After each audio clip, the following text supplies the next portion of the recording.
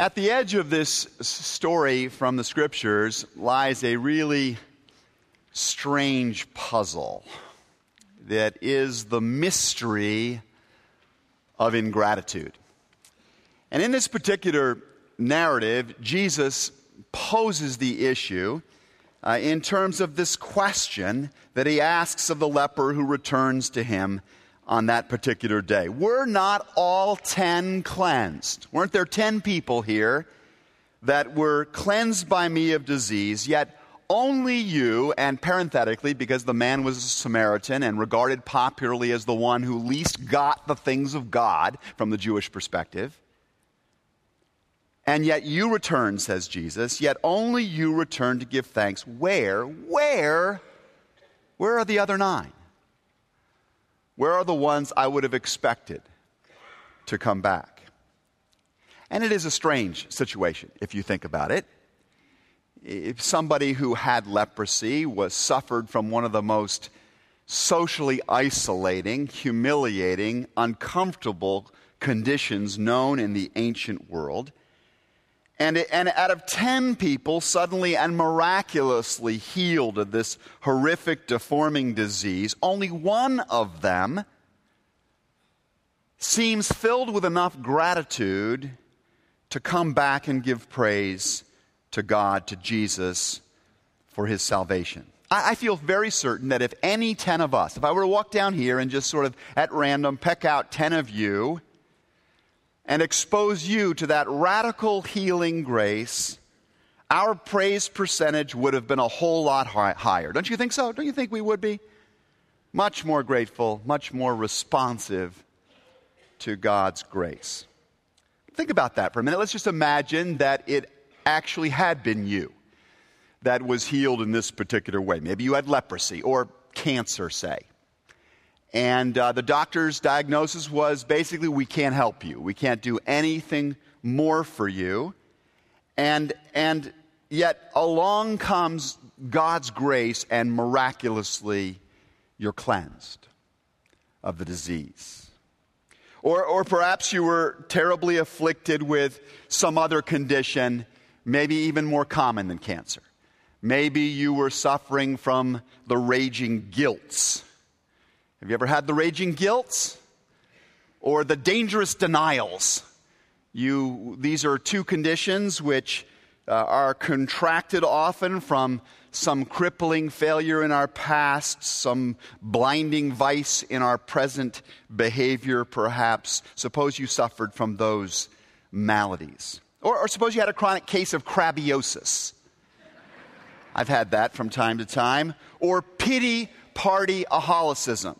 Suppose you suffered from either one of these conditions, and you've probably seen them or experienced them. They're evidenced by a frequently abrasive, often unpredictable personality that makes others shy away from contact with you.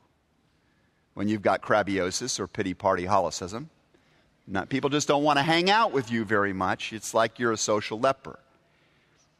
If you think about it, there are all kinds of conditions from which we can suffer, not just physical ones, sometimes spiritual, emotional, psychological conditions. For you, it could be a severe bout of hypocrititis,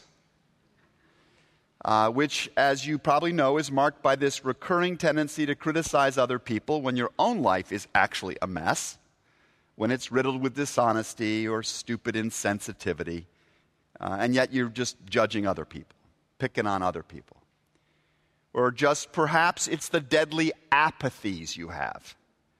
Or an acute case of the blame others, which is evidenced by anemic commitment to serving other people and a progressively atrophying will to work for change in our family, our workplace, our society.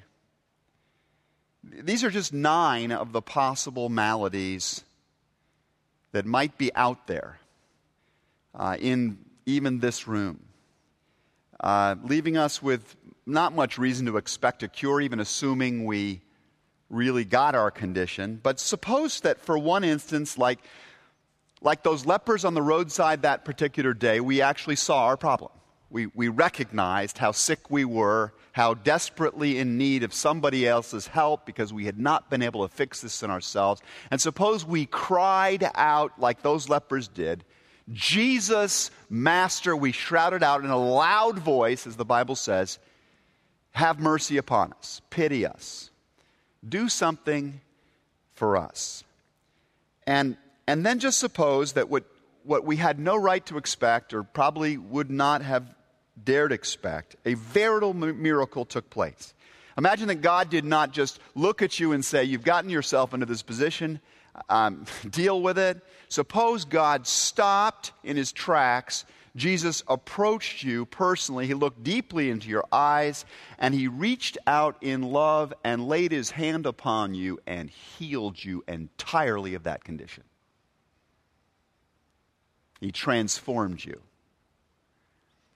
in a life-changing way and put his new being within you and gave you his hope again and filled you with his life and said to you, "Now I want you to take those gifts and, in spite of all you've been through, and be an agent of blessing in the lives of other people." And suppose he opened your vision in that moment now to the way in which his grace had always been working in your life. How surrounded you are by blessings, by friends and family members who are miracles in themselves, by opportunities and talents and capacities unknown to the vast majority of other people in the world. What's going to be your response as you're there by the roadside with him? Would you not just want to seek him out? Wouldn't you just want to tell everybody you knew about that grace, about that wondrous love? Wouldn't you want to just throw your body and all of your resources at his feet, saying, "Praise you, God, use me in any way you want. I'm yours." I'd like to think that would be true for me. But as I really sat with this story this week and looked at my own life, it struck me that in more ways than it's very comfortable to face, probably 9 times out of 10, I do not respond to the magnitude of the grace that comes my way. Each day, I know I'm getting amazing gifts from the people around me. I mean, this morning, I'm kind of groggy, just waking up. I look over, and next to my bed is a steaming cup of hot coffee my wife has gone downstairs and made for me and brought up, set there. And I just sort of reach over and I pick it up and, was I filled with a sense of, praise God. She chose to get up ahead of me and go downstairs and let me sleep on, and now she gives me this wonderful wake up for me. No, it's not my response. Right? Do I go on and think of all the other graces that Amy and my kids shower upon me. Think of how wonderful it is to have this job at Christ Church, and what nice people I get to see when I come to church on Sunday morning, and what a beautiful world this is. And look at all what I have at my disposal on this planet, and being alive in America in this period of history. Do these things rush through me and fill me up with a sense of God's goodness and what he's done on the cross and the hope of resurrection and all of those different things? On a good day, on a very good day, I might offer one thank you, one praise God out of 9 amazing graces received. And the question of Jesus haunts me. Where are the other 9? Where are the other 9? Why is it that something as simple as thank you or praise you so often gets lost in the shuffle of our lives? Is it that we're just lousy, lazy ingrates? Sometimes. Maybe. But but not most of the time. So what is it? Why aren't we more often praising, giving thanks for the graces we're receiving in appropriate ways? Why isn't it one of the most dominant characteristics of our day and our behavior? Two possible explanations occur to me for why it isn't a more frequent, a more encompassing pastime for us. I suspect that one of the reasons why we don't say thank you quite often enough is that we do not really think that our praise makes much of a difference. We just don't think it makes that much of a difference.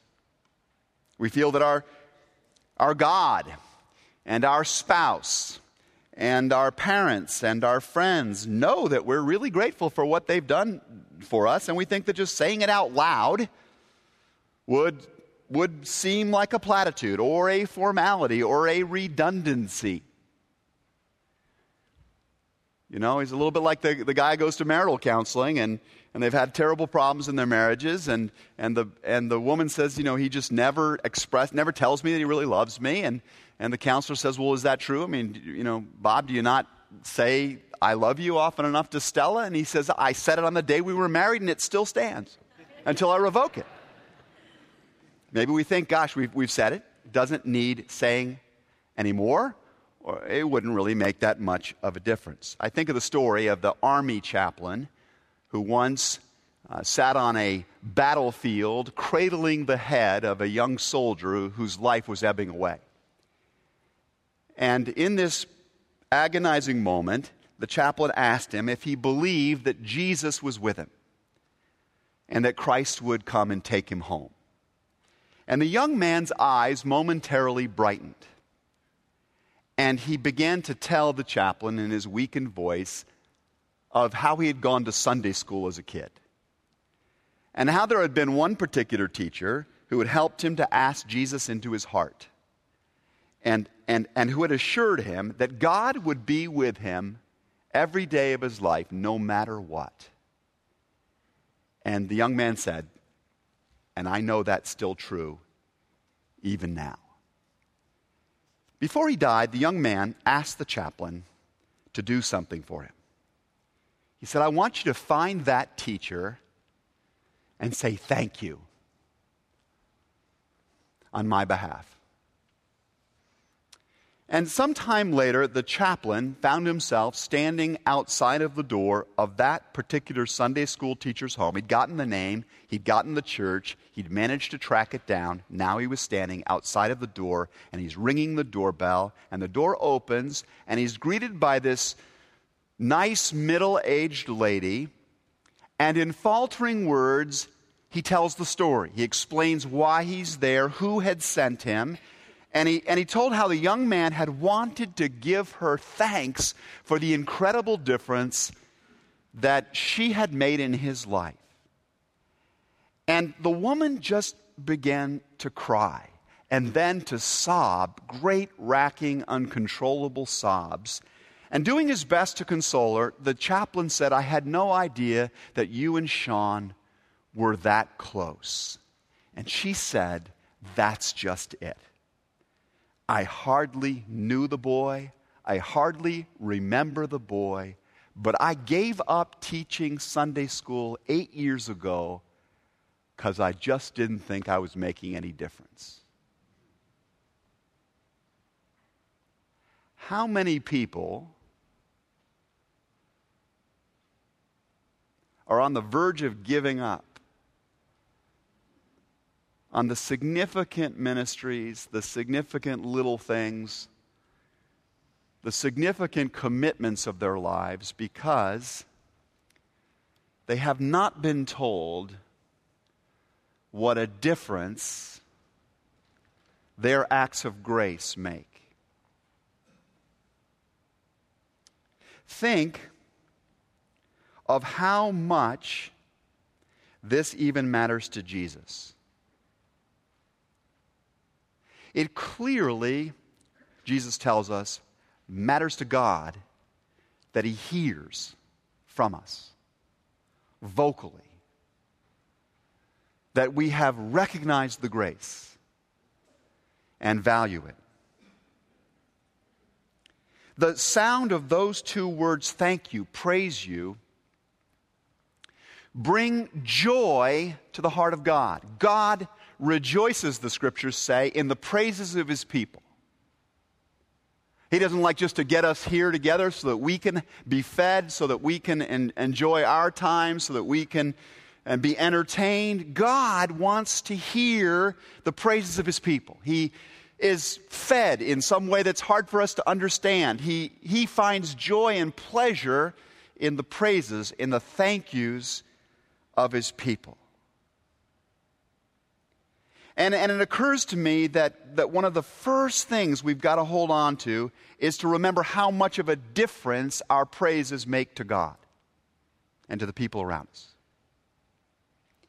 It occurs to me, secondly, that another reason why sometimes we don't say the thank you or offer the praise that is needed is because we do not altogether like the fact that we are so dependent on grace. I wonder if that was true of the lepers. I wonder if, having made their way, scratched out their way, toughed out their way for so long with this terrible malady, and then suddenly healed of it, there was not some discomfort at having been so beholden to somebody else.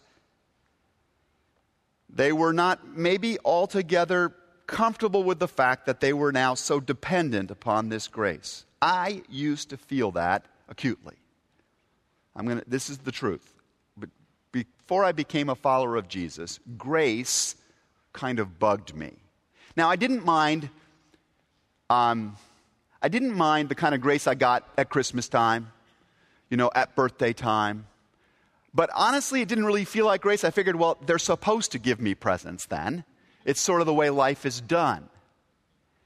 I especially felt some discomfort with all of this idea of grace at holiday times, beyond the birthdays, at Thanksgiving, at Christmas, at Easter time, because the idea of grace got really lifted up in my family during those particular moments. On the bright side, the food around those holiday times was fantastic. It really was stupendous. My mother would spend 2 days preparing for a meal that it took 2 days to recover from. She would find some kind of creature. It was a turkey, it was a ham, it was a lamb. It usually was so huge, we had a big family, that we sort of half suspected she'd gotten a good deal on dinosaur meat someplace and was just sort of serving it to us. It was followed almost always at every one of those holidays by this huge tureen of real mashed potatoes with like an ice cream scoop of butter on the top, gently melting down. There would be these various plates or bowls of vegetables and other concoctions in Martha Stewart colors, right? Just gorgeous, a gorgeous table. And there'd be a sideboard full of desserts. You could get diabetes walking past that table. It was fantastic. As I said, the food around these holiday times was wonderful. It was what happened before we dug into the food that bugged me as a kid. 17, 18 years old. I'm a follower of Ayn Rand. I'm an atheist. My family insists that we say grace, that we give thanks to God. In fact, we often were required at these gatherings to kind of go around the table and everybody was to talk about what it was that they really felt was a blessing in their life. And that stuck in my throat. That was hard for me. I did not like the idea that I had to thank somebody else for the things that I had and I enjoyed, and I frankly felt I very often deserved, or that were the normal part of things. And I especially didn't like the idea of doing that to God. I didn't see God in the kitchen. I didn't see God making this. That was my attitude in many ways. And I guess when it comes right down to it, praising God, or anybody else, is particularly hard for those of us who have some difficulty with the idea that our presence in the universe wasn't a necessity. Right? Or that it isn't a continuing necessity. Or that we may not have truly earned all the good stuff that has come our way in life. For those of us who think that we've just put it all in, we've been the ones who sort of bootstrapped ourselves and gotten through the tough times, we struggle with this idea that we may be beneficiaries of a grace larger than the many hours we've worked or the sacrifices we've made. The Good Friday and the Easter that we've just celebrated reminds us of that. I don't know if it's stuck in the throat for any of you as we're going through those celebrations, because they proclaim this reality that the crowning glory of our lives, the great hope and salvation of our lives, is not all that we've done, but all that God has done, all that God continues to do on our behalf. They call us to remember that we're recipients of a grace that we could never have earned, that we can't ever fully repay, but which we can only respond to. Respond to. And I think you get it. I think you're the statistically unusual people who get it. Because there were 4,200 people here last week at the feast. Right? 4,200 people here last weekend. And most did not come back. They experienced grace, magnificent music, the message of God's amazing love. But they're out there someplace, somewhere else today. You came back. You returned to give praise. So let me just suggest in closing today some specific ways you might really sing it out, that praise, that I think is our best intention, at least those of us who are within the sound of my voice right now. Let me suggest very swiftly 10 practical ways you can do this and send on your way. You'll have to write really fast. Maybe you don't bother. Go to the website. It'll be there. Here's 10 ideas. Okay? Maybe just see which ones really stick in your head and heart. Number 1, tell God what of His gracious work described during this recent Easter season you feel especially thankful for. Was it the cross? Was it the resurrection? Was it the way He overturned the money changer's table? What is it about the witness and the work of God in this last Holy Week time you're especially impressed by or thankful for? And write it down in a journal or put it in the back of your Bible, but record that. Tell God in some way what you were touched and impressed by. Number 2, list out or tell somebody else, maybe after church today, at least one of the attributes of the character of Christ that you most admire, and that you pray He will grow in you, and praise Him for the desire He's created in you for that. Number 3, when you sing in church, we're going to have a chance in just a moment to do it one more time. When you sing out with at least as much gusto as if it was Harry Carey leading you in Take Me Out to the Ball Game. Give God at least as much energetic praise as you give at a ball game when you sing the national anthem. Don't count on the folks up here to be the professional praisers. Let's let it come out of us. Remembering He rejoices in the praises of His people. 4th, when somebody else praises you for something you've done, they thank you for what you've done, praise God as the source. Say, thank you so much. I couldn't have done it without His grace. I'm so grateful for Him and all He's done. Over the next month, 5thly, give more than you normally would to some kingdom-building cause God cares about. Do it as an act of praise and thanksgiving for Him. 6, when you see evidence of God's grace in the life of another person, praise God for it out loud. That musical gift, praise you for that musical gift you've given that person. Praise God for that faithfulness I see over there in that person.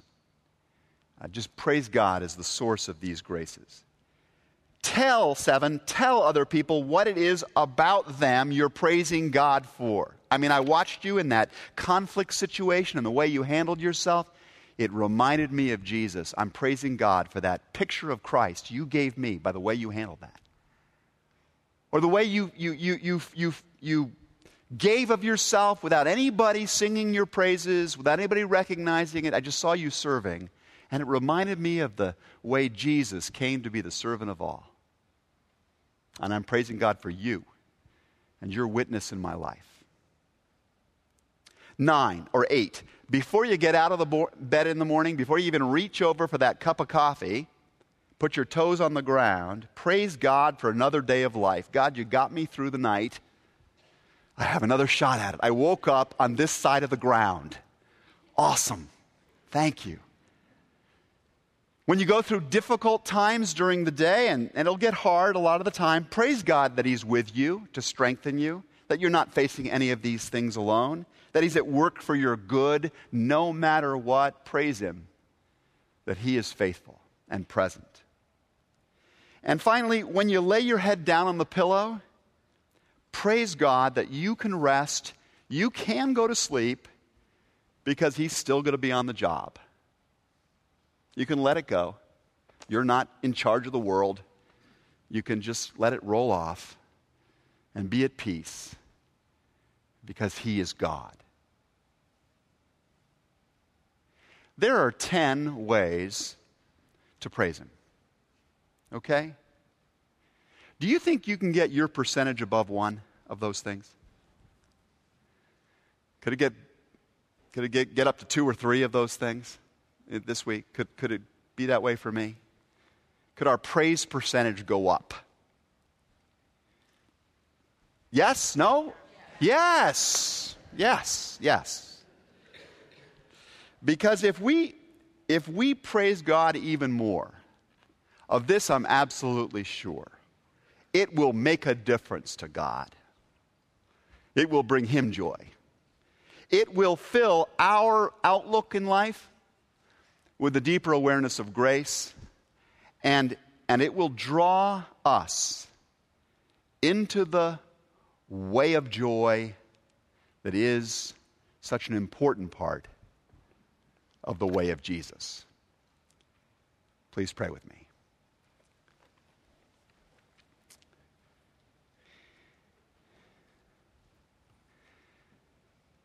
God, we praise You for who You are, for what You do, for what You've done, and for the way that has touched us with Your grace. Hear it from us. Hear our thanksgiving, our accolades. Hear the way in which we extend our thanksgiving and praise to those You have used as servants in our lives. Hear it, Lord, and we pray, be filled with joy as we walk into that way, Your way of grace more fully ourselves, through Jesus Christ our Lord. Amen.